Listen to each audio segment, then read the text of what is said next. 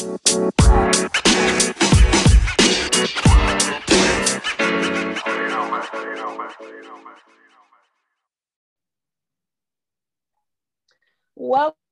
to TV Told Me. This is our special episode of TV Told Me Presents This Is Us. Woo! I'm super excited because this recap show is going to have me and my two sisters talk about our favorite show, This Is Us, and we're going to go through the whole thing.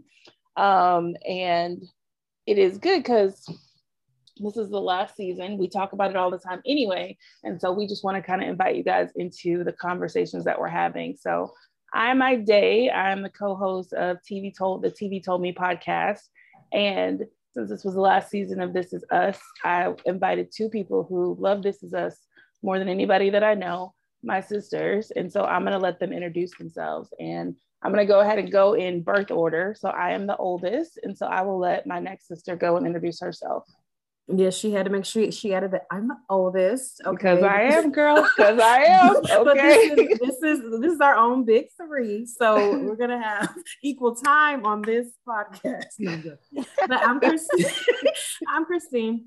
And I just thought about that now. It is cool. Like we kind of are our own big three. We are siblings. And we really do have our own experiences. So for me, I think what draws me to This Is Us is I'm an adoptive mom. So the adoption stories really do speak to me and resonate. I have two children, you have to remember the kids' ages, 7 and a 6-year-old. They recently had birthdays, one like 6 months ago. But anyway, that's beside the point. And I'm married to my husband, David, and I'm a licensed marriage and family therapist. And so that's a little bit about me. I love it. And next is the baby sister. I'm Georgia, and I'm definitely running things from the back. So she thinks. I am.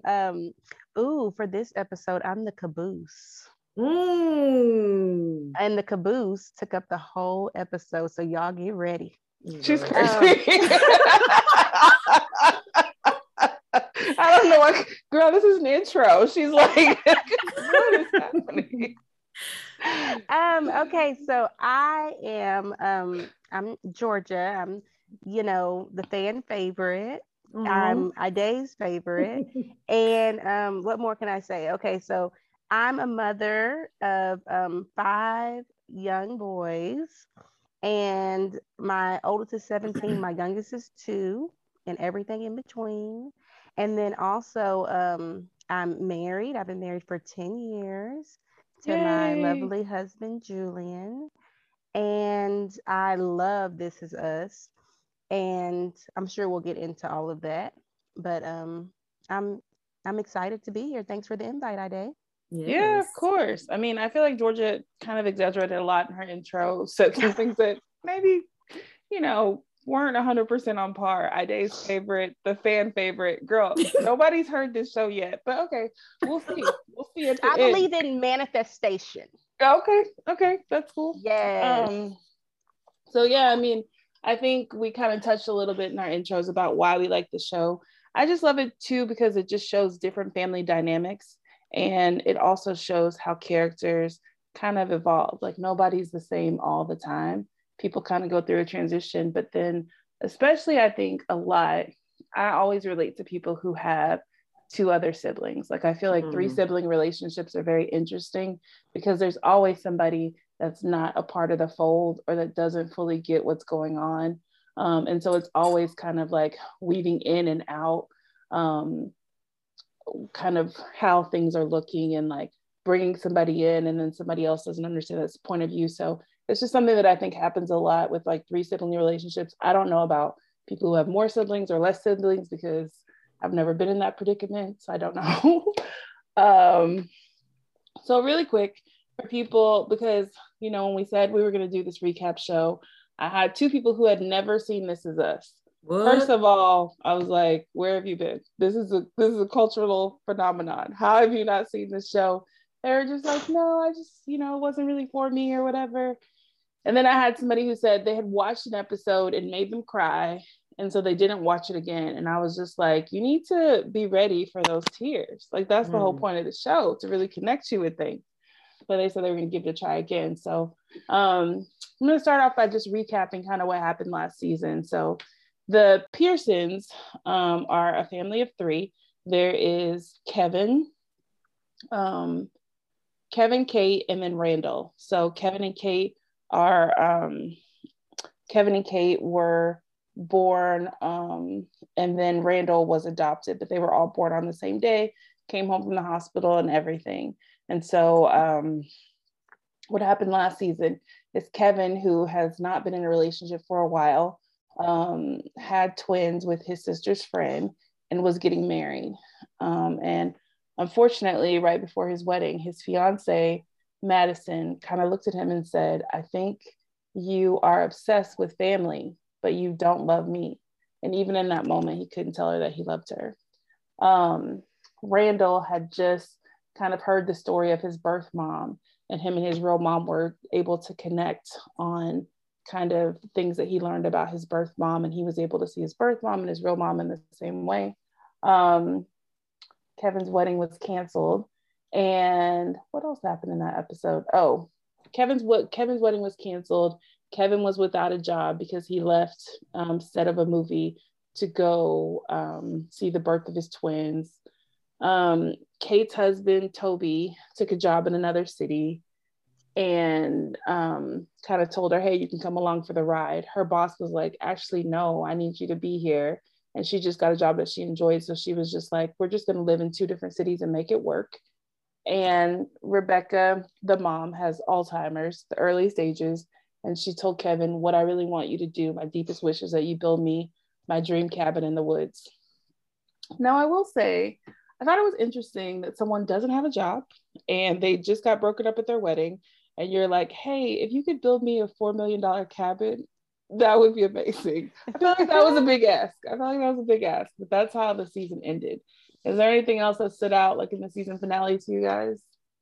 Well, I just want to clarify. I know you use the language of real mom, but maybe adoptive mom. Adoptive mom. Okay, yes. Okay. Yeah. And I just think that, like I said earlier, I think that's what really resonates with me with the show, because you rarely see stories that fold in adoption and talk about it in a real way. So I think what resonated with me the most, we're talking about the season finale, or you said the season episode? Finale, and then we're going to go into the first episode. Okay. Oh, yeah, George, you take it. Season finale for me, I love Nikki, okay? Nikki and them cheers. I mean, he set the scene for like the final moment where they were all holding hands. If they didn't have those chairs, where would they be sitting? Like he carried on about the chairs. That really stood out to me. It reminded me a lot of our family. And everybody told him not to bring the chairs. They said, exactly. He said, this is my gift for the wedding. They said, no need to bring it to the wedding venue. Nikki said, okay, hey, I have a truck pulling up with the chairs. Where should they go? And everybody was like, this isn't the moment. And he was like, anyway, and then he told the groom, hey, can you also tip the guys that are bringing in the chairs? Because they're doing a lot of work here, man. Again, chairs that no one asked for. Nikki was ready for it. Exactly. And that's why it stood out for me, because it was a total, like, it wasn't, I mean, it was perfect. It is exactly what was needed, were those chairs at the wedding. But I thought what really stood out for me was the strength of Madison, because they had kind of shown, you know, some flashbacks of her life and kind of feeling abandoned, not really having love from her parents. And then she chose herself. Yeah. She was like, I know you're this big movie star. I know you're living comfortably. I know you have a perfect family that I would love to be a part of, but I'm going to choose me this time. And if you can't say I love you, then I'm not walking down the aisle. And I was like, I didn't see that one coming. So that was those were my favorite moments from the finale. Yeah, that was really important too. So that goes into kind of the episode last night. So last night was perfect because this, of course, season is the beginning of the end. So sad. If I had some dramatic theme music to play right now, I would, because sad. But it ended the way it began. So it ended on their birthday. And I want to shout out to the editors of this show, because they would go from the premiere season episode, which started on their birthday, to 36. This episode on their 36th birthday, and this was their 41st birthday. So like, I'm gonna talk. So it started with well, we'll talk about this is kind of like a hard show to recap in some ways because there's so many different things going on. But we'll talk about the birthdays and we'll talk about the other thing. So with the birthdays, I'll talk about the character that like kind of hit me most was so when we first meet Kate, she's overweight and she's very stressed out about her weight. So when she opens her refrigerator, it's like, this is how many calories this has. Never eat this. This is bad. This is bad. You know, eat celery, whatever. And she actually weighed herself, took off all her clothes. She tripped and fell and had to call her brother for help. This season, she is around the same weight. She hasn't really lost any weight, but she opens her refrigerator and it's food that's labeled, but it's food for her kids. Like, what time of day this person eats this, what time of day this person eats that. And she is not worried about what she eats or what's happening. And so the reason why I love that is just because it showed, like, I think a lot of time people get obsessed, especially with something like weight, that their life will start once they lose weight, or their life will start once they have this person or whatever. And for her, she never lost the weight, but her life is still, you know, what she wanted it to be. And she wanted a family, she wanted kids, and she wanted to be a mother, and she wanted a career that she, you know, really enjoyed. And she has that, but she didn't do it through weight loss. She did it through like kind of exploring who she was and digging into some hurts and all of that. So I really love that. Who wants to recap another birthday? I'll recap Kevin's. Kevin on his 36th birthday had, you know, woken up with two women having a good time, and he realized he didn't even have an emotional connection with them because he made a reference and to the Challenger and spaceship. The girl had no idea what he was talking about. She's like, "Oh, is that another movie?" You know, you could tell they were just definitely groupies and young. Yeah, they were young, they were groupies because he was turning 36. These are probably like 20-year-olds that he was with. They didn't even, like I said, have an idea what the Challenger was.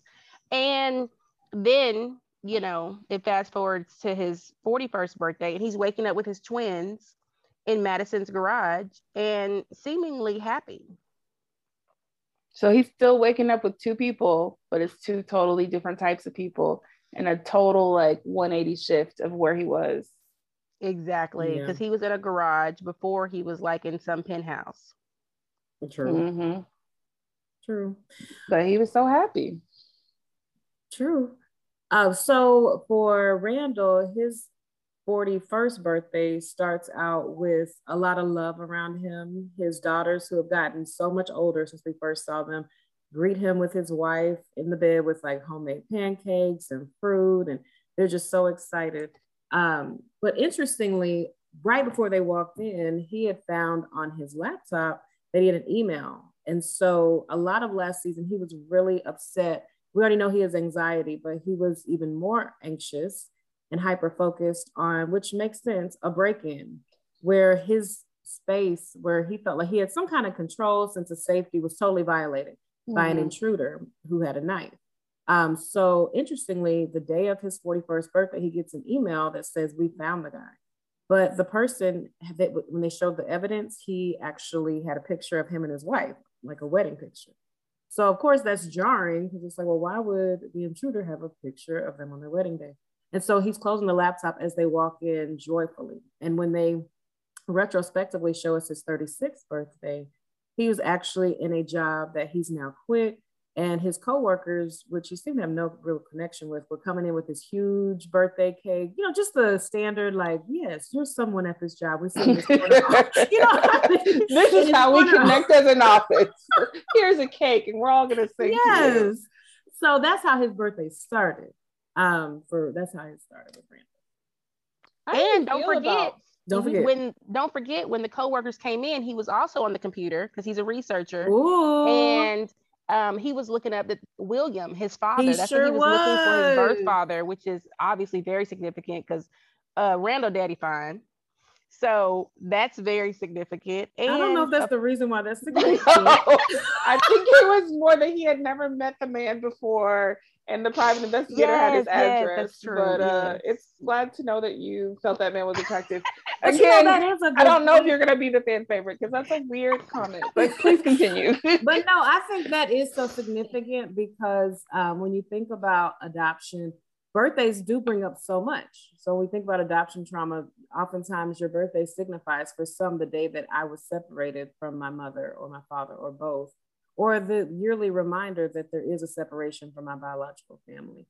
So I didn't even put that together, Georgia, about the computer on the 36th birthday. I couldn't remember, there's so many pieces.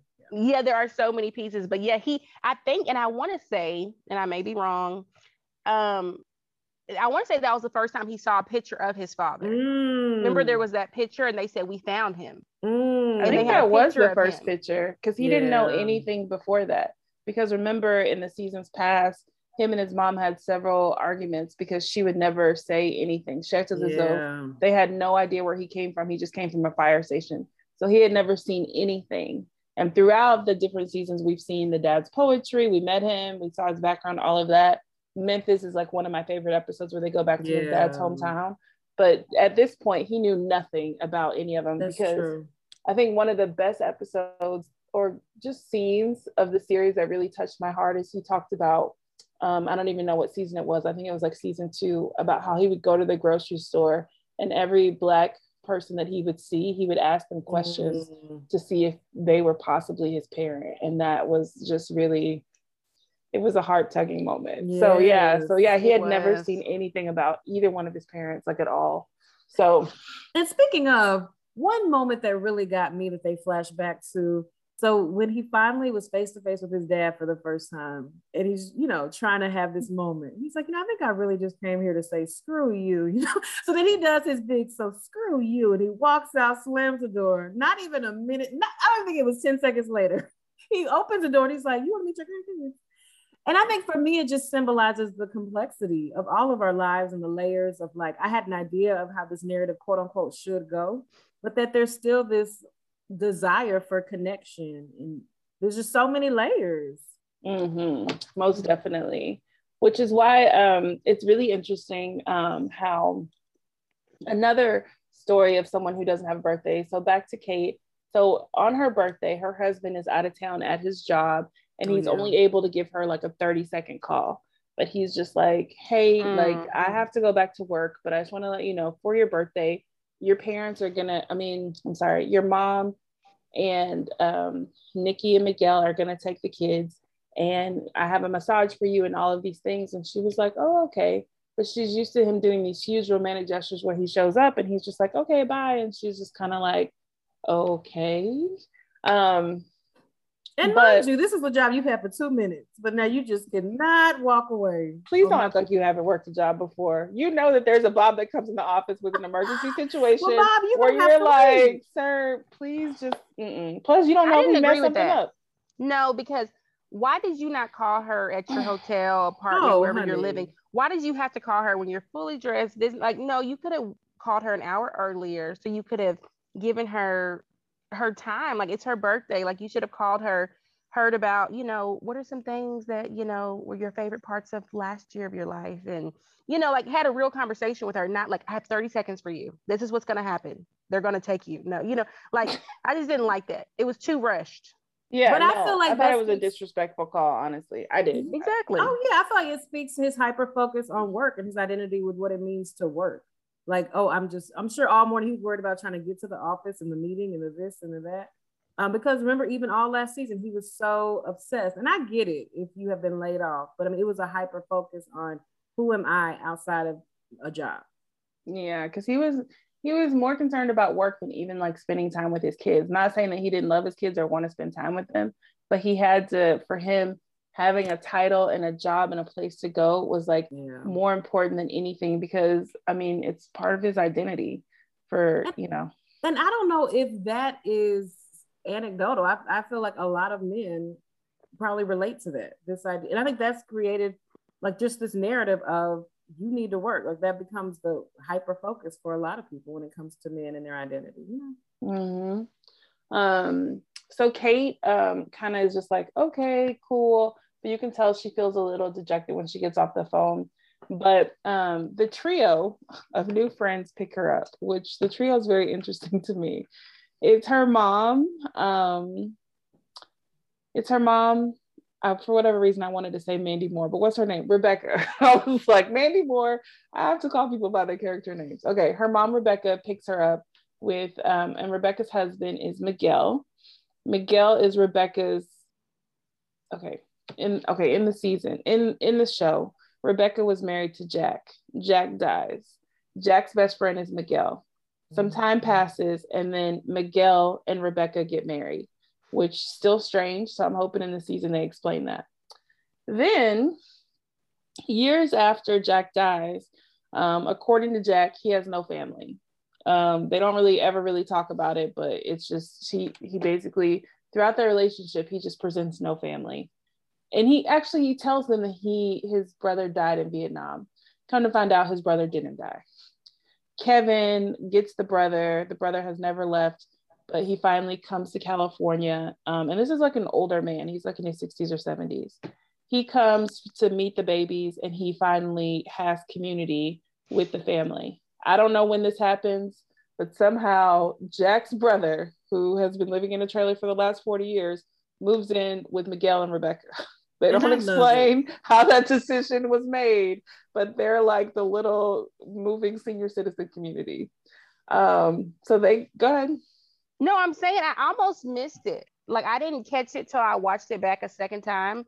That Toby said that in the first 5 minutes because they knew that we were going to say, "What is this?" He was like, "Oh, Nikki's now living with Miguel and Rebecca." I was like, "Living?" I didn't catch that the first time. I didn't either. I thought he was still on a visitor's pass, but I think what happened because remember when he came, he was staying with, Kevin and his fiance. And then I guess when Kevin got put into the garage, right, Nikki got put with Rebecca. Nikki kept it moving now. They were displacing these senior citizens. But the issue I have is Kevin had went down there and bought this beautiful trailer. Trailers are portable. They don't have a place he can park and still be a part of the family and have his own residence. Like, you don't even like Miguel. Why are you now Miguel's home? But this happened relatively quickly. Like, I don't think he was planning on like staying. I think he just like came, and then he was like, you know what, y'all are pretty cool. So he moved in. So he hasn't really booked his flight to go back to get his trailer. And I think part of him, and I will say this, I think part of him, and I think everybody involved might be a little nervous that if he does go back to get his trailer, he may not come back. Now, that's a good point. And I don't know if it's just he felt like y'all are cool. Remember, this all happened out of tragedy. He loves him some Kevin. Kevin was left at the altar. They've gotten the bad news about Rebecca's health declining. I really think in a weird way, Nikki is like a stabilizing force. So I think he enjoys that he kind of sees that he's needed.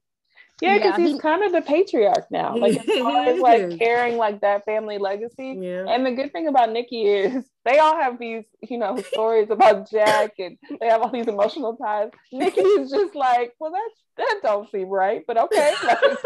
So he's just like this outside voice, almost like the audience voice. Like, y'all are way too invested in this. What we need to do is just move forward. But you know what? I feel like that's so real in families because he's actually the one that you would think would be the most emotional. He's known Jack since the day he was born. But there's like this connection to Jack in a way that they don't even know Jack, but yet a distance. So I just feel like that's so real.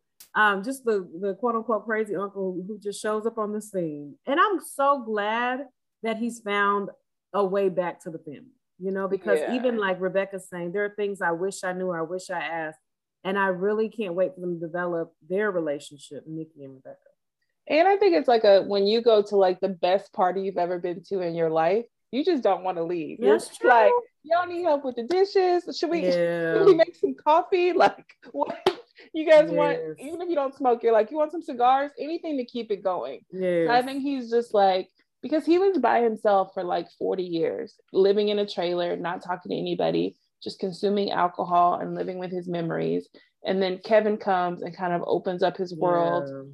And so now, because even when Kevin talked him into going to therapy, when his therapist was like, hey, I got another job, he was so upset he threw a chair through the window. So like, I think he doesn't want to break the connection that he has to even go back and get his trailer. But I also think that it's gonna, you know, probably allow the introduction of another character, or let that lady, the military lady from past season, come back to bring the trailer up, because you know Kevin is single now, so we'll see. Oh gosh. I know she was not. I don't see that. No, Sophie's coming back on the scene. Sophie's coming back. I just don't want Kevin and Sophie to get together. Sophie's Kevin's ex-wife who keeps popping up, and I'm like, girl, it's not supposed to happen. I don't think she keeps popping up. His heart keeps drawing him to Sophie, honey. Yeah, it's not her. But I will say though, like, I feel like Kevin really wants that girl, the black girl. Oh, now Zoe, I could see that, but I don't know. But Zoe has already established she don't want no kids, and now he has two. No, she told him. She said, you need to go have kids with someone else. I don't want the kids. But I think that she would be fine now that he's a father, because she didn't want to have the children. That's a good point. I don't know. So I mean, I don't know if she meant it like that, or if she meant like, I don't want to be a mother.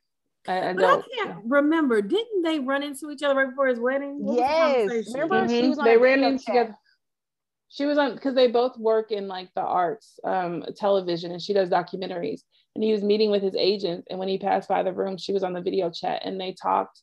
And honestly, I feel like he's the most at peace with her, because he's not trying to be anything. He just kind of is who he is. But you know, if you really want a family and somebody doesn't, then it just, you know, those are two definite different roads that you're taking.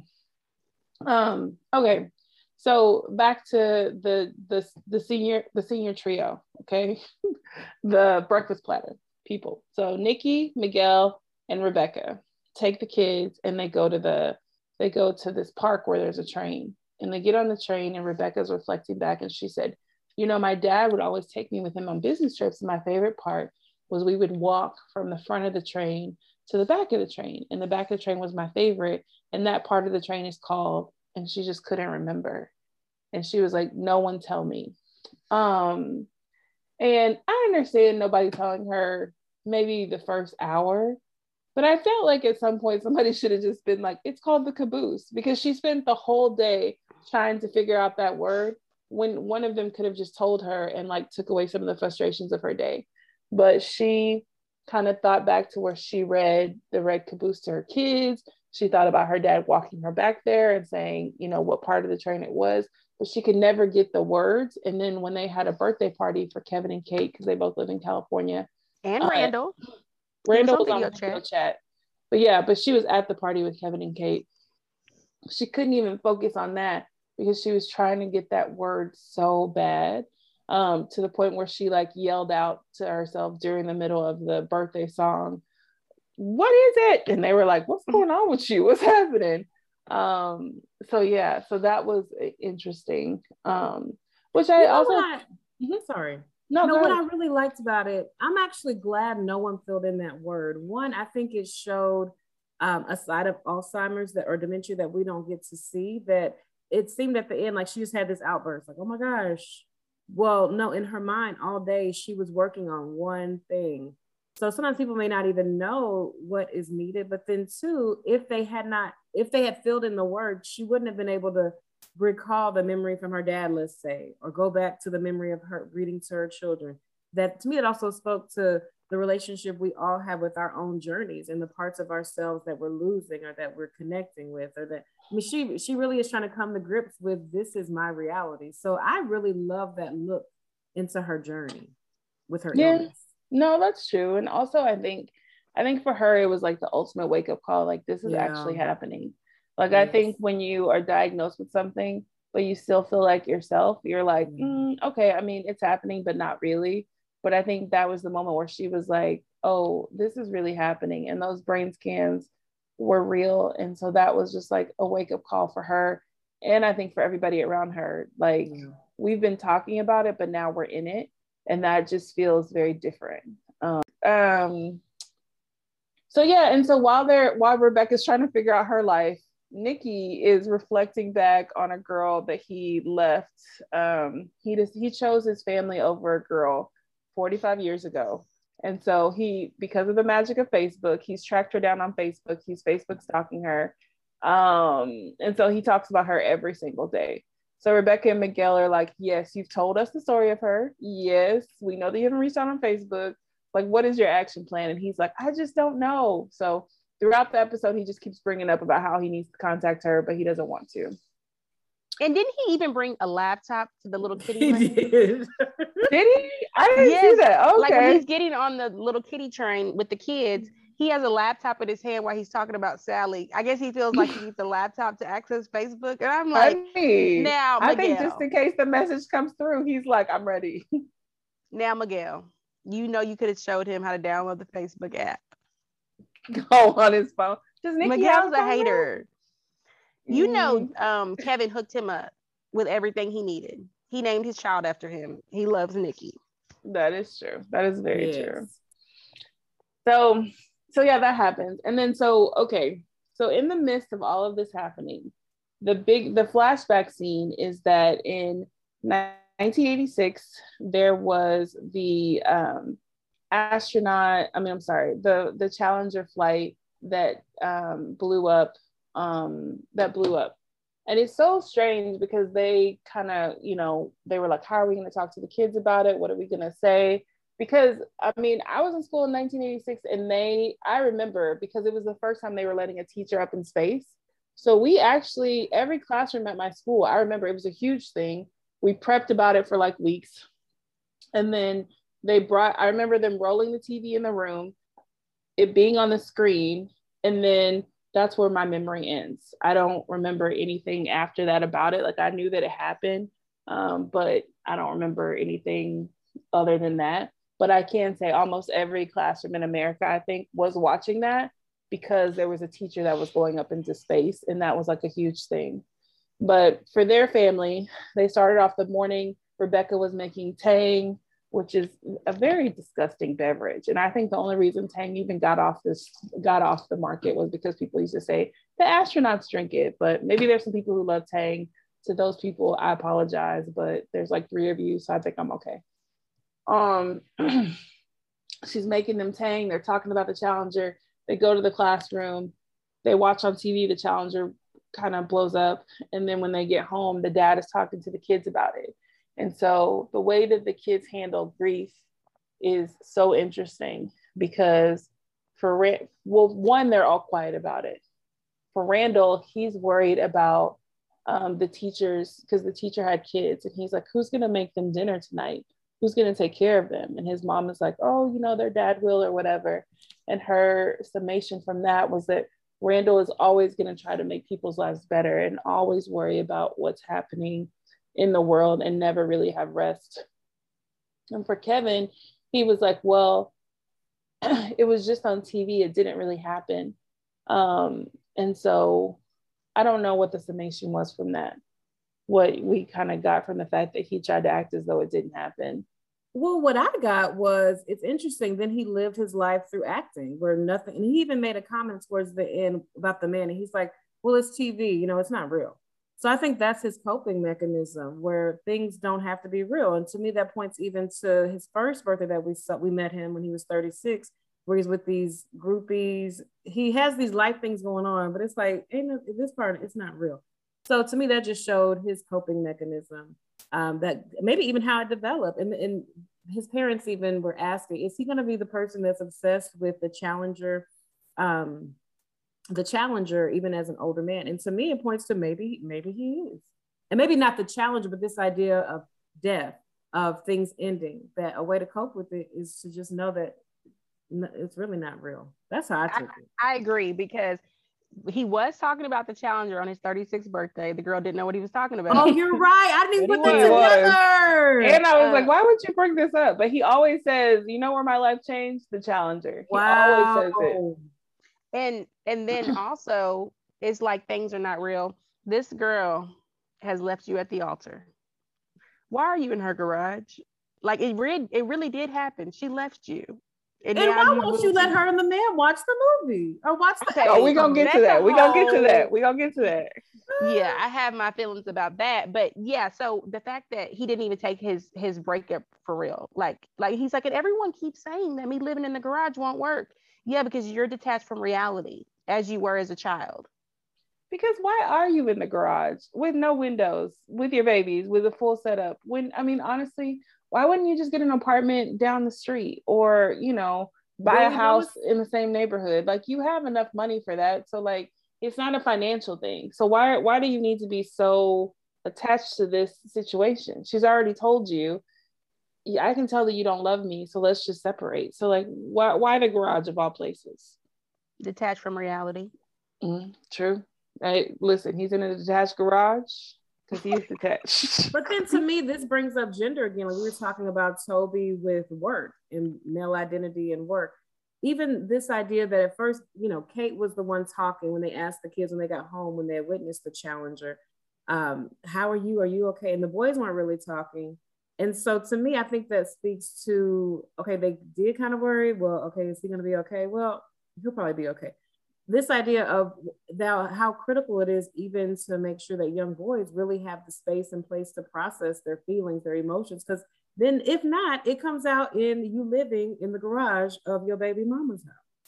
Perhaps. I think that was that's an extreme situation. I don't know. I don't know if it is though. I don't know if it is. We have many men who are connected to women in a way where they can't let them go. They're not intimate though. They don't know how to really connect. I don't know. It's pretty a common occurrence.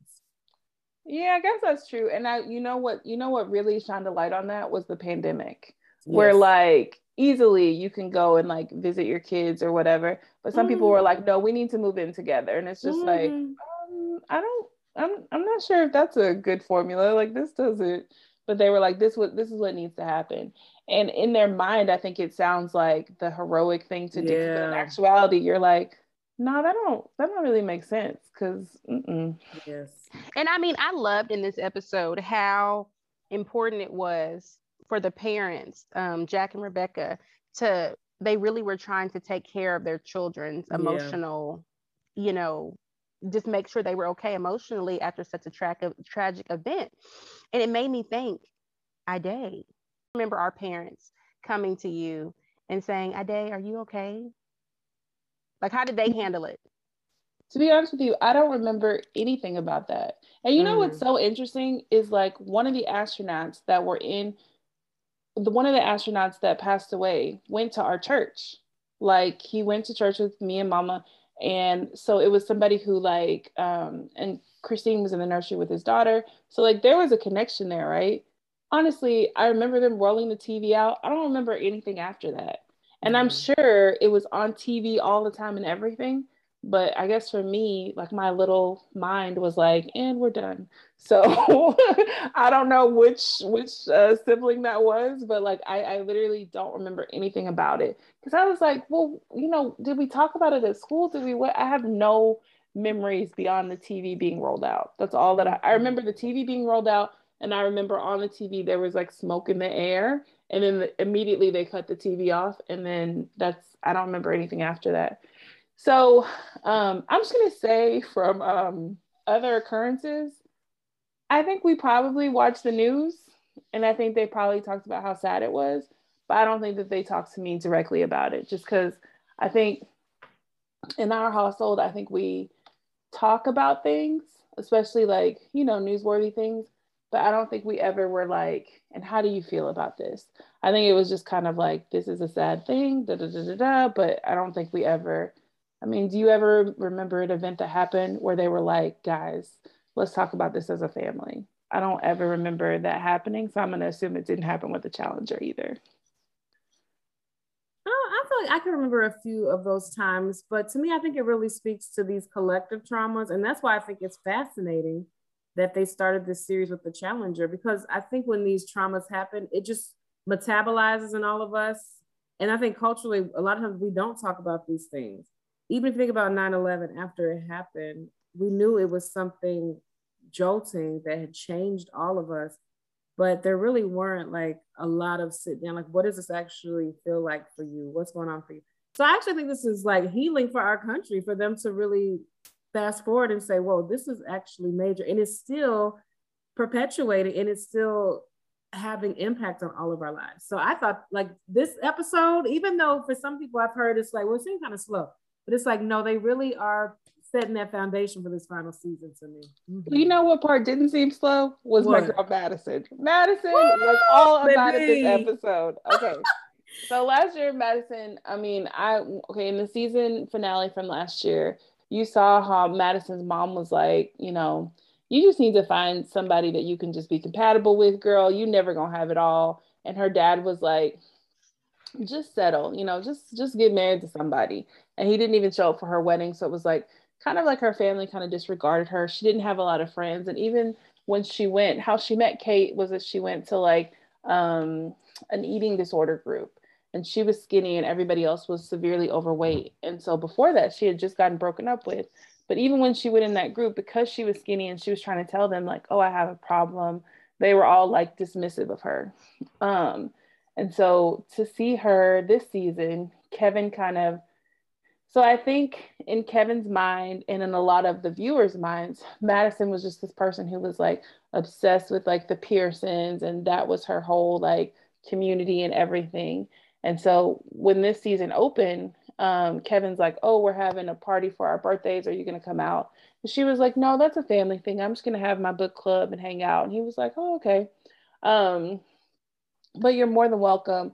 Almost like he was like, girl, I know you really want to come. So this is the invite. Come on through. She was like, no, I'm good. So he goes to the party. And when he comes back, Madison not only had her book club, she had a friend that didn't want the party to end. She had a little male friend that was there who was laughing with her, drinking some wine, talking about washing the dishes. And then Kevin was like, okay, well, is he about to go? And they were like, no, I think we're good. Right.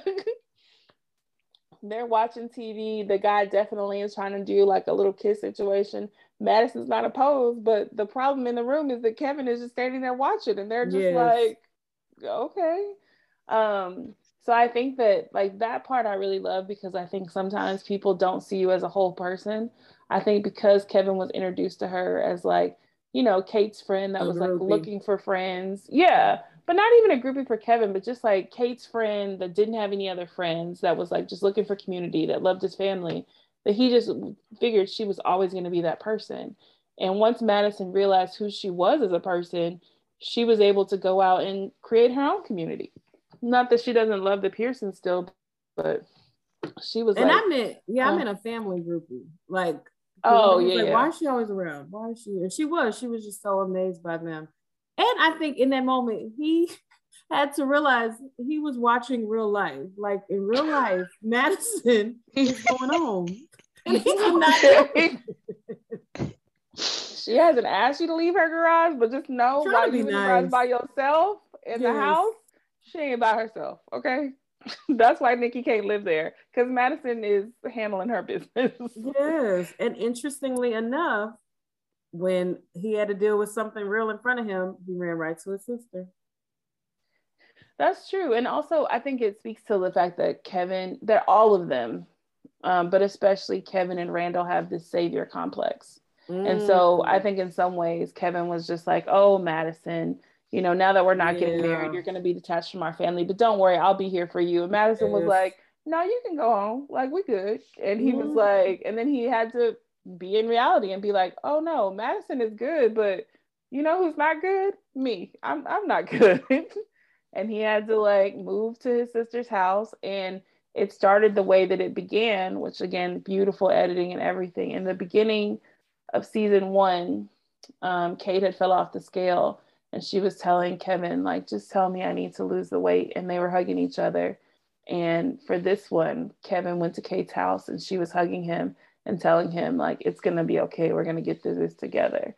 So that was just really beautiful how those things went together, how they were able to be there for each other. Mm-hmm. And help each other deal with the reality, because in the very first scene where they were talking about her and her feeling like she was fat and really wanting him to confirm, like, just tell me I'm fat.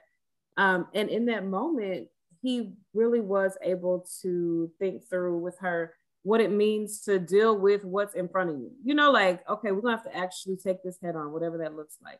Compared to, and I don't know what it's like to lose a parent. But I think probably similar to the Challenger experience for Kevin, losing his dad, I think that probably pushed him more into, well, let me just deal with acting or things that really aren't my reality, you know? So I think to me, this may be the entrance into Kevin really having to go even deeper into dealing with his real life situations and feelings and emotions.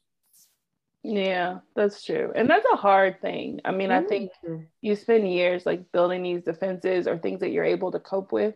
And so to learn new coping techniques and new ways to really look at life the way that it is like a really I think it's probably one of the most difficult things that you have to learn in life. And especially when you're coping, when your coping mechanism look good. Like, think about it. His coping mechanism led to him being a millionaire, to having acclaim and fame. You know, so something looks from the outside like, oh, you're good, you straight, when he really is trying to now have to go deeper and really come face to face with his issue. That's true, because last season they revealed to us that, you know, the reason he has the manny body is because he works out, you know, as a way to deal with his anxiety. So like you said, his looks good. But I mean, I think that, you know, the Pearsons are known for these deep speeches whenever you're having a hard time. And so Kate delivered one to him, you know, like, he's like, why can't the world stop when, you know, we're going through something tragic? And I remember having that feeling. One time I was in a hospital room and something horrible had happened. And I remember looking out the window and I remember looking at all the cars go by. And I'm like, all these cars are just going by. Like, people are going to work, people are on their cell phones. Like you literally want the world to stop. Yes. And, you know, so she delivered this speech of the world can't stop, you know, and it was a lot longer. But basically, you know, if it stops, it won't have, you know, we won't keep rotating to get some light in the darkness. And I felt like she was just preaching to herself, because obviously we know she's going through some marital issues, and just, you know, life is happening. But I like the speech, but her character, I don't know, I didn't like that she was delivering the speech, and I thought that she was doing too much with it. Yeah, I didn't, because normally she doesn't give those heartfelt speeches, right? And so I guess they're trying to develop her character to where now she's, you know, comforting him. But I don't know. I think normally she doesn't deliver those heartfelt speeches because normally she's not the go-to person. Like I told you, when you're in a family of 3, the person that normally is giving those speeches is Randall, because he's the one who has the kind of paternal overall, I've got it together feeling. And Kevin is always like kind of the playboy immature that's doing it. So they're bouncing speeches off each other or giving speeches to Kate, but she's almost like the baby of their triplet situation. So she's never been the go-to person. But I also think the way that she's been like accepting her body, finding her career, much like Madison, she's blossomed. And so she's able to really she's done some self-exploration where I do think she's coming to a place where she can deliver those speeches now. Because I think before, everyone had kind of accepted their dad's death on different levels, except for her. Yeah. I think she was so stuck in her abusive relationship that she had with her boyfriend, which I think was really done well last season, and also the death of her dad. And those two things had her stuck. So once and her guilt around that, thinking it was her fault. Yeah. Once she was able to move past that, she's been able to mature. But what somebody told me before is when you have an addiction or coping mechanism, a lot of times you're stuck at the age, like you stop at that addiction age. And so she probably stopped maturing when she was 16. And so now when we've seen her before, it's almost been like she's been like a 16 young adult in her emotions. But I feel like with kids, with her marriage, dealing with a husband with depression, she's had to grow up. And so you're seeing an adult Kate, whereas even though she was 36 before, maturity wise, she was probably a 16-year-old Kate. So that's what I think the difference is. And you know what else I like? That they went back and flashed back to work that she's done. I forgot. Remember, she went to the camp and she was there for a month. Mm-hmm. And she had that that cathartic moment when she really would just let out so much. And it reminded me that sometimes, when you fast forward 5 years, you forget that some work you have done. So some of these things didn't just happen for Kate. She did make it happen. So I do feel like she has a leg to stand on as far as the light, because she found her light. Remember, she even suffered a miscarriage and she was able to deliver her baby. She's had to deal with having a special needs child, adopting a child. So no, Kate, she's dealt with darkness, but she has also seen light. Yeah. So I really appreciated it from her. Yeah. And I think like having a special needs child and working with special needs kids too is kind of like, I think there's been a lot of times where she's had to like work with or be with or parent someone who has had the world telling them, well, this is what it's going to be for you. And her having to be like, no, you don't have to fit in this box. You can go beyond that. So I feel like she has the skills to be able to like speak into his life like that. So I really like that. And I like that it came from her because it just like showed like how much growth it is. And also that now she's a player at the table. She's not just like their sister that they have to support or ignore the fact. I think sometimes it's easier in families or just in general for groups, but sometimes it's easier when you see somebody dealing with like, when it's alcoholism or something, I think people are like, let's come to the table, let's talk.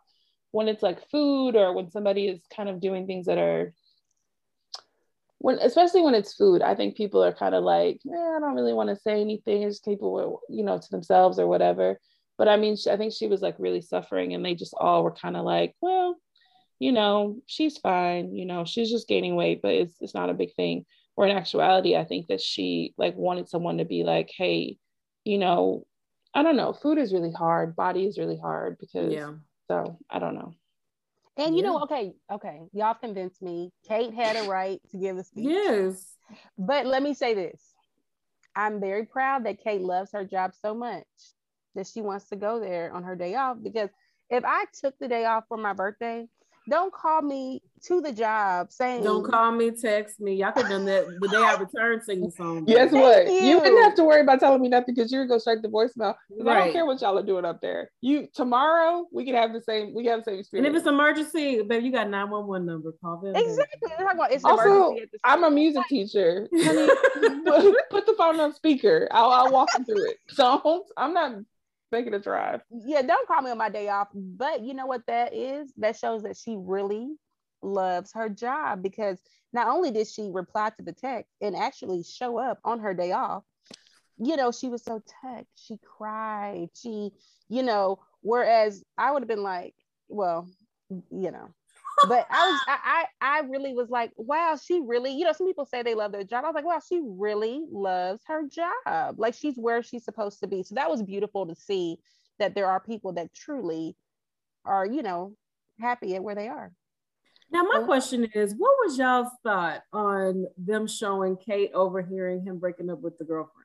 First off, Kate is nosy as hell. I appreciate it. Like she wasn't just like, oh, he's having a personal conversation. Let me walk away and come back. Right. She was right at the door edge with her hands folded. She was, because that was a good 5 to 10 minute conversation. But what I love, she didn't do the let me act like I didn't hear. She was like, now what was that? Yeah, exactly. She was definitely, she was like, I am nosy. Yes. This is what I heard. And now I want an explanation about what I overheard. Yes. And then when she saw the girl, she wasn't acting like, oh, I just walked up. She just looked at her like, yes. Yeah, girl. That's crazy how he just broke up with you. Like she looked at her like, I feel you, girl. Then she walked in the room and she was like, what was going on with that? Yes. So like, where are you at with your relationship? I would have been like, coworker, calm yourself. Like, But that breakup though, like it, it's like watching paint dry. Like he did not hold back. I was like, whoa. But then I will say this, honey, he had already broken up with the lady. She showed up to his job and he was just like, look, it's just not working out. And she's like, I need an explanation. He was like, okay, fine, let's go for it. So, I mean, in some ways I was like, that's really offensive. But in some ways, what else was he gonna need to tell her for her to go away? She showed up to his job. I think we're watching a TV show and we're forgetting that. Honey, I broke up with you and now you're showing up to my place of work in the middle of the day. So you've left your job to come to my job to find out why I broke up with you. You could have done this after school hours. This is during school hours when my kids are sitting in the classroom, but you're like, I need an explanation. Okay, girl, I'm gonna give it to you. I'm gonna cut you to the white meat because I need you to leave and don't come back because you have some stalkerish issues if you're coming to my job.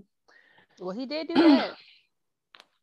I remember I had a friend that was a teacher, and it was like so funny to me because she was just like, I don't know why in every romantic comedy they feel the need to bring the love interest to the school. What schools are they working at where a teacher is just like, oh, my boyfriend's here, come on in? They were like, never. She's like, I got a lesson plan. I got 20 kids going crazy. I don't need you to come and be like, you know what? I've decided you're the one. Sir, tell me after work. And I was like, that's so true. Whenever somebody's a teacher. When you get off at 3:00, it's like you got to wait till 9 p.m. Yeah. Yes. And also the weekends are available. Honey, I work Monday through Friday. Saturday and Sunday, you could pop in anytime in my home. So why are you coming during the school day? And also, again, why are you leaving your job to come and tell me this? Yes. Like you said, that's why he had to cut her to the white meat. Okay, because I was like, that's hardcore. But then I was like, why is she at his job in the middle of the day? Like, especially because he works with kids. So like, he doesn't have time for her. When you're a teacher, like your breaks are like limited. So like, I have a quick 30-minute lunch break, or what do they call it? A teacher advisory time. I probably just had a parent call me, and now you're like, why did you break up with me? Honey, because I didn't want you. You're boring. Leave me alone. Maybe that let Kate know he got that. No. Something. Because that girl was like, wait, why? Like, don't leave me. Was. So Kate was like, duly noted. And also, she was like, I know that you have a traumatic background, but that can't be the reason. Girl, what reason do you, what do you need? What do you need? So I totally get it. So then they had the kids like sing to Kate, which I think is beautiful. But again, as a grown man, he could have easily been like, okay, kids, we're gonna sing it to her the day after her birthday. There was no need for her to come to the school for that. But he really wanted to see her. He did. Do you think he did? I don't think he did. Really? You saw when he looked at her. Did you see that? They kind of showed when the kids were singing and she was touched, her little tear was rolling down. He looked at her like, I think that was the first time he saw her in another way. Yeah. Obviously, his plate is now clear because he let that girl completely go. So he looked over at her like, maybe this is my next. Like there was that first moment where we're like, oh, this is where the connection was made. And then you never know. He might have, maybe the lady had texted him that morning, he texts back, I'm actually interested in someone. Or, you know what I'm saying? Who knows? Because he really wanted to make sure that this went well for Kate on her birthday. So, honey, because something happened for that lady to show up that day. I don't know now. I'm for real. She was ready. But I guess, I don't know. I guess part of it kind of that was a little kind of offensive is he was like telling the lady, he's like, you're gorgeous. Anybody would want you. Da, da, da, da, da. And then all of a sudden he's looking at Kate that way. Like, I just kind of was like, I don't know. Sometimes I feel like people take little jabs at overweight people. And I felt like that was like a little, I don't know. Wait, just felt, what? Yeah, I didn't connect that. Wait, hold on. How is him trying to, because remember, he had cut the lady to the white meat. So he had to layer her. I mean, he couldn't just completely. So that was his way of complimenting her. Like, I don't want to completely, leave you in the dust. Like, let me just tell you, you're beautiful. I just don't want you. I felt like that had nothing to do with Kate. I think as far as like from a writing standpoint, I kind of think that it did, where it was like, he's looking for something more than the superficial. So it was just kind of like, I don't know. That's how I felt about it. It just kind of felt like it was like setting the stage for like, oh, he's looking for someone's brain and heart more than he's looking for their outward appearance. Whereas just like, Kate is gorgeous and like, it has nothing to do with like anything else. So I just kind of was like, you are kind of setting the stage for like, he had a superficial woman. He didn't want that. So now he's gonna, go with this woman where he's just after her mind and her heart. And I was like, okay. I felt like they were kind of like laying the brick to like, she's not physically what he wants, but he's ready to look past all of that to find somebody he's like connected to. And I was like, okay. I don't know. That's kind of, because what I appreciated, he gave her a rote response. He said the exact same 3 adjectives like 2 or 3 times. I don't know what they were. It was like, you're gorgeous, you're ambitious, motivated, whatever it was. It was just the same 3 things. So it was basically like, I'm just telling you this.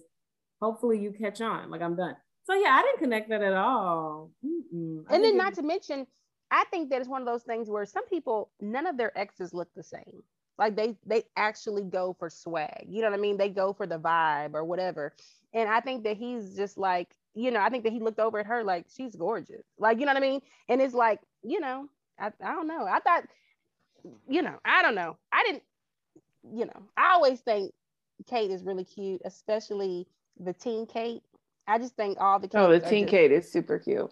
No, yeah, I think they're, it's like a trope. I think it's a trope that happens in a lot of movies and shows when it comes to like the overweight girl. It's like the man has to see past the looks. He has to see to like her heart and her mind. And it's just like, okay, but he could also maybe be attracted to like a larger body or like, whatever. So I Yeah. don't know. But that seems to be like a trope that they go to. And so maybe I'm just sensitive about that part. And I was just like, okay. Like, it wasn't like super offensive, but I was like, okay, I see what y'all are doing there. That's what I saw. Just me Yeah. personally. So, okay. So what have we, I think we hit up everybody. But so Kevin definitely copes in a way where he kind of is disassociated. Kate is coming into her own where she's able to like live in reality and deal with things that are coming up to her. Randall copes in a way where he has to be a superhero, where he has to make the world where everybody in the world feels cared for. So basically, on his birthday, instead of spending time with his family and his wife, who's like, spend time with me, he goes to the courthouse to find the man who broke into his home. He meets the man, he recognizes the man has a mental illness, and then he bails him out of jail and tells the man to meet him at the homeless center. I don't know why he thought that would work, because no, the man literally it's hard for him to even connect different things in his life. So for him to like show up to an appointment would be really hard for him. But Randall has faith that the man is going to show up, and he doesn't. And I actually love the fact that the man didn't show up, because that's Yeah. more realistic than being like, and the man came, we were able to give him therapists, and now his name's David and he works at the donut shop. Like, no, like sometimes it's not that easy. And I think it also points to he has to have a different ending for his story, because in the past that has worked for him. Here, he found his long lost father who left him at a fire station. His father, fast forward 36 years, moved into his home. They travel together. They get these life lessons. I mean, that's just unreal. That doesn't happen for And most then his people. mom leaves him a His home, and she had this great For backstory and sure. But freaking love but to me, the story. central character is always Randall, that he can create these happy endings for himself. Even think about it. Here he is, this transracial adoptee who now has this beautiful Black family. He's connected to his Black culture. He gets connected to his biological father. I mean, it's just like, wow, okay, I can make these things happen. So the reason why I was so happy it didn't happen that way, remember his parents were in the bed talking about their kids in the future. And his mom has said, I feel like he's always going to be someone that has to try to help and do the most and basically be this superhero. But interestingly, the woman that he marries, that also becomes what she has to grapple and deal with. But what I love, she was like his balm, his medicine. She could have easily had an argument with him about it. Don't go out there, don't do that. She literally was waiting, knowing like he has to do this. And then she was there waiting when we got back with the couplings that really were to me symbolic of like, maybe not you creating this happy ending, but just let the ending come to you. Like things can work out okay. And so I think if the man had shown up, then he would have went into his same spiral of let me fix. But now it's like, I can't fix this man. Let me go home. And so I thought it was just so beautiful. And to me, it really spoke to the healing, even through a relationship. Like his wife knows that, like, and in the past, they would have probably went toe to toe about Randall, just stop. And then she recognizes, like, I'm not Randall. I can't heal him of this. Like, I have to let him have his own journey, which to me, I don't care if you're married, if you're kids, whatever, everybody has their own journey that they have to walk through. That's true. But do you think that he recognizes that he is willing? Because the one thing that I don't think he still has realized is that he's willing to sacrifice his family and everything else to become a hero to someone else. Like, more importantly than anything else, he's willing to sacrifice everything that's in front of him to be a hero. Do you know what I mean? Because for sure, this man that he bailed out could have killed him. Like, this is somebody who held him up at, was it gun or knife? Point. At knife point. So he could have killed him. So when he bailed him out of jail, especially since this person is not mentally stable, he could have like stabbed him. You know what I mean? When he met him. So who knows? So yes, I think that's one thing that may happen this season is he has to recognize like it's good to want to help the community, because that's what he says at the end. Like, I want to do more for the people in the city, but it's not good for you. Because in previous seasons, you know, he would help people to the point of where he would break down his own body. Like he was willing to sacrifice himself. And I hope that now this season that he starts to recognize, like, you can help to an extent, but don't sacrifice your family and yourself in the thing. Give up things, yes, but like a complete sacrifice and to become a complete martyr, that's not helpful to anybody. And I hope that they'll show that he continues in therapy, because I really feel like he was having some breakthroughs and connecting some dots about what that mechanism is for him as far as the superhero savior complex, which I actually think some of that comes from his adoptive dad as well. So I think it'll be interesting to explore that for Kevin and for Randall, this idea of, as a man, I'm supposed to be able to save the world. True. So, just really quick, who was your favorite character of this episode? For me, it was Madison, because girl was like, do y'all, I got my whole life, I'm making it happen.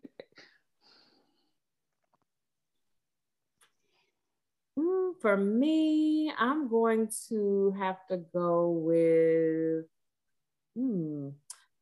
interestingly enough, they didn't give her a lot of time. Deja. I really, it was just a very small, super small. Was she in this episode? When she was eating her cereal, you were like, go Deja. What?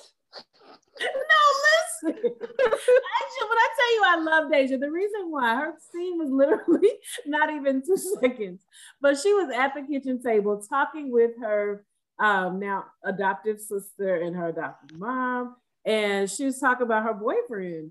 But the reason I loved it, because as a young Black girl, she was able just to share with her mom, which to me spoke to like even like this difference generationally. Like, I'm sure with her dating a young man who has a child, if we rolled this back 30 years ago, it would not be like, oh, girl, he's writing you a love note. No, be like, girl, you better shut that down. Like, just the narratives that are oftentimes given to young Black girls. For her to be able just to fully express, like, this is my boyfriend, he's at heart. The mom was like, oh, he's in Boston, right? I just thought it was such a beautiful moment of like, I can just be me, and I'm navigating this new season that I'm in. I have a boyfriend who's out of town in college at Harvard. I'm here with my family chilling. And that seems so stable and insignificant. But to me, I just thought it was beautiful. So it was I mean, I forgot she was even in the episode. So I love that it was good for you. That's what I'm saying. Different perspectives. Yes. What about you, Georgia? Well, after y'all schooled me on Kate, I feel like I should say Kate since she did this remarkable speech. But I'm gonna go with Rebecca. Not Rebecca. Ooh. I'm sorry. Wait, I'm so sorry. I forgot her name. Oh gosh, what's Randall's wife's name? Beth. I'm gonna go with Beth. First of all, Beth's booty was popping. Okay. Did y'all see when she had laid? Yeah. She was laying on the counter talking to the girls. I was like, yeah, how cute is that little butt? And then she even told him, she was like, I'm fly. She looked at herself in the mirror. I'm so fly. But even more so than that, first of all, homegirl didn't ask how much the bail was. If my husband comes to me and says, I bailed out the man, I mean, of course I would have my concerns, like, what, is he gonna come back after us? Why did you bail him out? But how much did you pay? Like, she, maybe she saw it in the account. I don't know. But she was totally understanding of that. Yeah. Like, that's a wife, because you've taken money out of our budget to bail. I mean, so she was completely understanding. And then also, like Christine pointed out, she was such a good mom. But then I like it too, because it was so real, where she was like, oh guys, your dad used to send me love notes. Okay, no one is listening to me. But she took that in stride and she kept on moving. And that's just what you have to do, because a lot of times they don't care. And then same thing with her husband. She kept telling him, you need to stay home. You need to sit down somewhere. You need to enjoy your birthday. He did not care. He did not listen. But guess what? She just kept taking it in stride. And she had the perfect gift for him when he came home. So I don't know. I kind of liked how she just kind of, You know why I kind of thought for a moment, because I was going to say Beth. I think the reason why that was not my favorite character this episode, I love Beth. But I feel like that speaks to the narrative of Black women. We got to carry it all. I mean, then she's sitting there saying, do you want me, beautiful me, or do you want to go to this random man who tried to kill us? And it's like, no, not you, Black woman. then like here she is literally in the mirror out loud saying, I look good, I'm fine. Did he not have one gall in him to say, baby, you look so beautiful? Because she did. No, but he did not. But she looked gorgeous. What I'm saying is, in that moment, as I said, he's more concerned about the man who tried to kill them compared to his wife, who is always there for everybody. So I think, of course, I love her, but I think that really speaks to the burden that's placed on Black women. And it's like, you're supposed to keep going, keep doing, that's a lot. Definitely. And in a lot of ways, like wives in general, like sometimes I think people like downplay the role of a wife. Like, yeah, it's amazing for you to be a mother and like mother your kids and be their support system. But at the same time, like you also need somebody to be encouraging and supporting to you. So that part. I think in general, that's where a lot of women like feel like hurt and pain and like, you know, having a household is because you are seen as like, you know, the nurturer, the comforter, all of these things. But it's like, sometimes I need a soft shoulder. How about that? So, and I also need money to do what I want to do. How many times did she sacrifice on behalf of Randall? All she had was one little dream.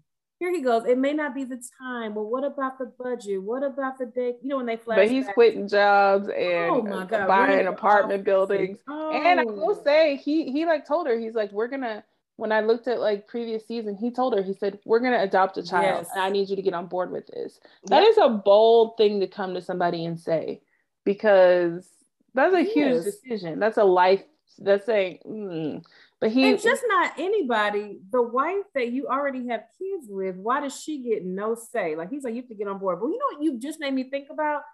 Kevin actually, not allowed, but invited Zoe to say, you know, if this is not what you want, this is so hard because I love you, but I can respect that. But Randall could not do that at all. And so now here is Beth. Yeah, she's quote unquote gotten on board. And yeah, I'm sure she loves Deja, my favorite character. But wow, again, something that was literally forced on her. That's heavy. Well, let me say this. Y'all said Beth never had nothing. That was another thing that brought her to the top for me. She threw in there, of course, it was a side note because, you know, she doesn't get to have much say. But she threw in there when she was telling him, what do you want to do for your birthday? She said, your fly wife who has her own makeup line or skincare line. Did y'all hear that? I was like, I think she was saying like she's using new skincare products that are making her skin pop. I don't know. It sounded like she was saying she had a line. Oh, yeah, I think she said so. We may have to rewatch it. That has her own skincare line. Yeah. I want to say she said that, which I thought was very random because I've never known her to. Yeah, I think that she just is using a new skincare line. Yeah, I think it was like one of those things where like because I remember when I went to get a facial and this lady gave me some Korean skincare products and people were complimenting me. I was like, yeah, it is bomb. Like I was bringing it up all the time. I think it's more like that. But I don't know. We'll see. I mean, because if she does have a skincare line, they're gonna need to bring it up during the season. So with that, now that you've seen this episode, and normally the intro episode to This Is Us tells you how the season's gonna go.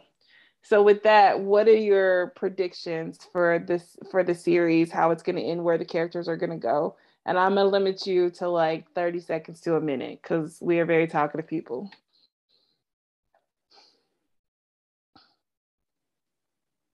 Okay, so and you're with saying, the words in mind. Where is it gonna? What's the question? Where is the season going to go? Exactly. So for me, my predictions are this. I think the reason why it started and ended with the Challenger is because there's going to be some deaths. I think at least one person is going to die before the end of the season. Of course, we know, just from the flash forwards that probably Rebecca. I think that this whole show is in some ways Rebecca's story. So I think when Rebecca passes, like that will kind of be the end of the season. The end of the series. So I think Rebecca, but I also think somebody else is going to die. And I think that's why the Challenger was introed, because it shows how they have dealt with grief and coped with it. And we've watched how they've coped with their dad. And now we're going to have to see how they're going to cope with losing two other people. I think Deja and Malik, I don't know if they're going to be together or they're going to break up. Let me just say, they showed a preview for next week. I literally was clapping because I did not see the preview. Nikki is going to go to Sally's house. Okay. Oh, thank gosh. And I'm so excited for it. Deja's going to go see Malik in Boston. I am excited but nervous. I'm like, Deja, keep your heart 3 stacks. You don't, make sure you protect your future. But I've seen the future where she's in medical school, so I'm a little more confident. It was in a flash forward from last season. Remember, she was pregnant and Annie picked her up, the one that gets no lines. Oh yeah, yeah. Who just pops up. So those are things that I think that are going to happen. I kind of think Miguel's going to die. I really kind of think Miguel's going to die because I've never seen him in the future. At the bedside, do we? Exactly. No, we see Nikki with his wedding ring, but we don't know who he's married to. He might be married to Sally. I hope he is, because that would be so cute for me. He might be. So those are some of the predictions that I have. I hope he's not married to Rebecca, because you know what, Rebecca, I need you to get on Bumble. I need you to find a friend. Stop dating everybody the family. So I'm not the best friend and the brother. Come on now. Yep. And I'm just go saying, through the whole line. Nikki, she's down on her luck, and you're like, you know what I'm gonna do? I'm gonna marry her. No, Nikki, I need you to have a different story than that. So, do you guys have any predictions? I think that he's gonna end up with Sally, because they really are kind of drawing this out about him getting connected with Sally. I don't know what Sally's story is gonna be, or maybe it's a friend of Sally. I don't know, but something in his life is gonna connect him with Sally. And I think that goes back to your point, Ade, about people being locked into trauma based on their age. And so remember, at that moment, he could not leave because he felt he had to stay with his parents and all that. So he didn't leave with Sally. And Sally wanted to go out to where they are now in California. So I think that's true. Yeah. And when they talked about their future together, they talked about having like a cabin in California. Oh, yes. So I'm like, I want this for you. I want this for you, Nikki. I know. I think that would be so beautiful, just because I think most of us can relate to that, where there are certain points in our lives where you do think back, like, what if? Or so him to be able to connect with his what if, and then there's nothing holding him back now. So some things could really develop in a beautiful way. I do think that there's something still between Kevin and Randall that we still need to explore. We know that. But I think it's more than just that fight they had, because they kind of talked about it and they've been kind of getting to a good place after Randall helped so much with the birth of the twins. But there's something else. Even when he walks in, you can tell, I don't know, there's something else that happened. Maybe that's connected to their responses to Miguel's death, perhaps. I don't know. So I predict that there's something that's really going to pop off between them two again. Interestingly, Kate has not made it to the house. And are people asking where Kate is? Yeah, because in all of the future scenes, like, they say like, oh, Toby talks to his son, and he says, oh, they're on their way, but Toby has a daughter as well. So when he's saying they're on their way, it could be the daughter and her family. It could not be Kate. So we don't know who he's talking about. Or it could be Kate and her husband. Okay. It could be, or it may be none of them. So there's been no confirmation that Kate's on her way, though. No, they never say directly anything about Kate in the future. So I actually think it may be Kate. Christine, don't bring down this call. Don't do it. I'm just, but just don't do it. I mean, the only reason I say that is Miguel passes, like, yes, we will be sad, but it's like, okay. You know what I mean? But this is the finale. I'm not actually sad about Miguel. Miguel's been there longer than most. Actually, Miguel has been there longer than anybody else. Was he? Oh no, Rebecca came in before Miguel. They were friends after he met Rebecca. But come on, Mel. Rebecca. I mean, I got respect for Miguel, but I'm just saying, this is the final season. Something like, the big three being broken. I don't know. That's just my prediction. I think Kate's. Ooh, yeah, I'm a little concerned. All right, Georgia, what are you rolling the dice on?